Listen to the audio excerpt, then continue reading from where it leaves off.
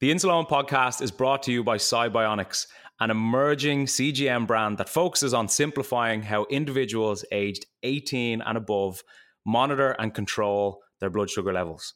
Upon becoming available on the market, the Cybionics GS1 CGM has helped users worldwide navigate the complexities of diabetes management with more confidence and peace of mind. Thanks to Cybionics, now more people are able to view and share their real-time glucose data, receive customizable glucose alarms, and generate full AGP reports, all directly from an intuitive Cybionics app, empowering them with the necessary information to make better decisions about their health. Cybionics combines data accuracy and comfort of wear, which is important to us all, with a feature-rich app. The 14-day scanning-free and calibration-free Cybionics GS1 CGM aims to deliver reliable, seamless diabetes management experiences. For more, check out cybionicscgm.com.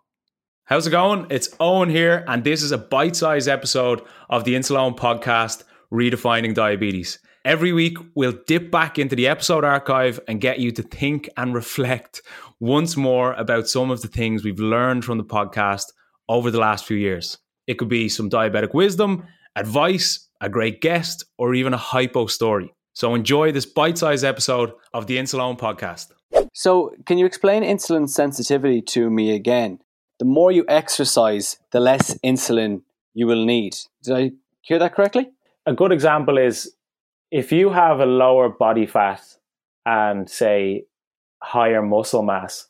So glucose is going to be stored in muscle and your liver, basically. So when you have larger muscle mass throughout your body, it's almost like there's more storage for the glucose in your body. So if your liver and your muscles can store more glucose, therefore there's less glucose kind of going around in your bloodstream, and your blood sugar isn't going to be as high.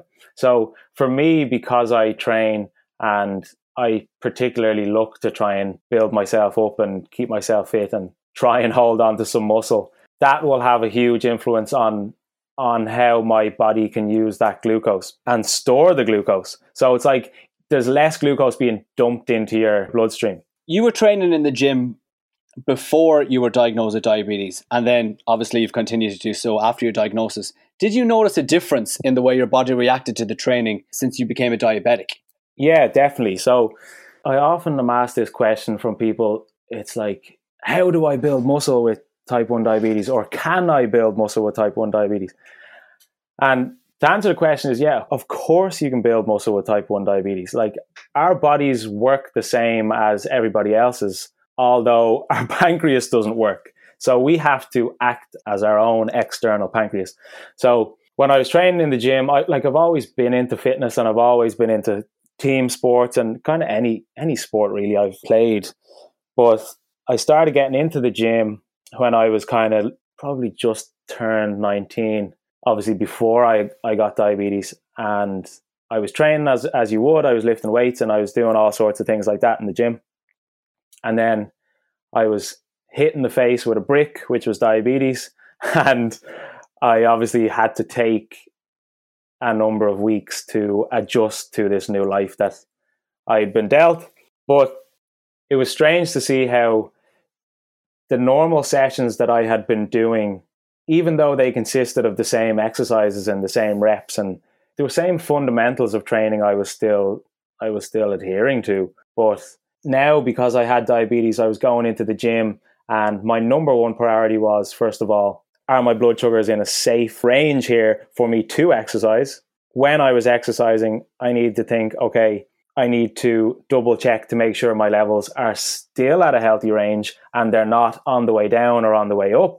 And then after exercise, the exercise that you do can basically have an effect on your levels for 2, 3, 4, 5 hours afterwards. So you kind of have to keep a closer eye on them then. So it was kind of like a lot of trial and error when I first got diabetes, and then I was training in the gym where you go in and you do weights and you're in a great mood and you want to get a good workout in, and then because you're doing weights, your blood sugar might spike, and then you're like, oh, this is taken away from my energy. Now I have to take insulin to bring this down, or now I have to do cardio to bring this down. And then you may go out for a run and you feel great and the sun's shining and you're in a great mood. And then boom, like the flick of a switch, your blood sugar starts dropping. You need to either have a sugary drink or glucose tablets to bring your blood sugar back up. And you've just now consumed any calories that you've tried so hard to burn. So it complicates things, but getting to grips with how your body specifically is going to react to various types of exercise is going to hugely benefit your overall management and will in time make you more sensitive to insulin, help regulate blood sugars, and not just diabetes wise.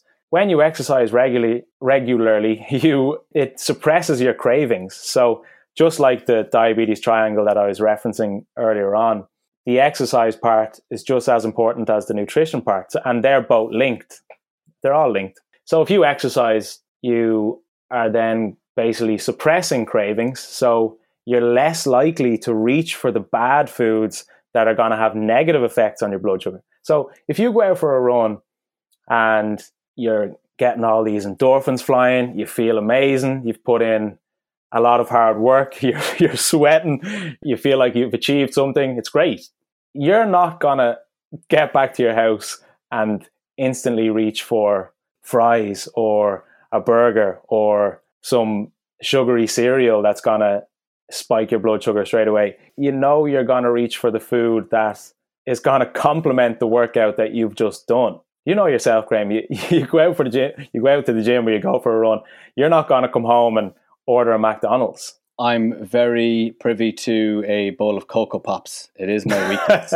I understand exactly what you're saying. So the healthier you are in a fitness sense, the more you're inclined to be healthier with nutrition as well. And that's so important with diabetes. Also, what other kind of positive impacts does it have? Because I remember you saying before how sleep is so important.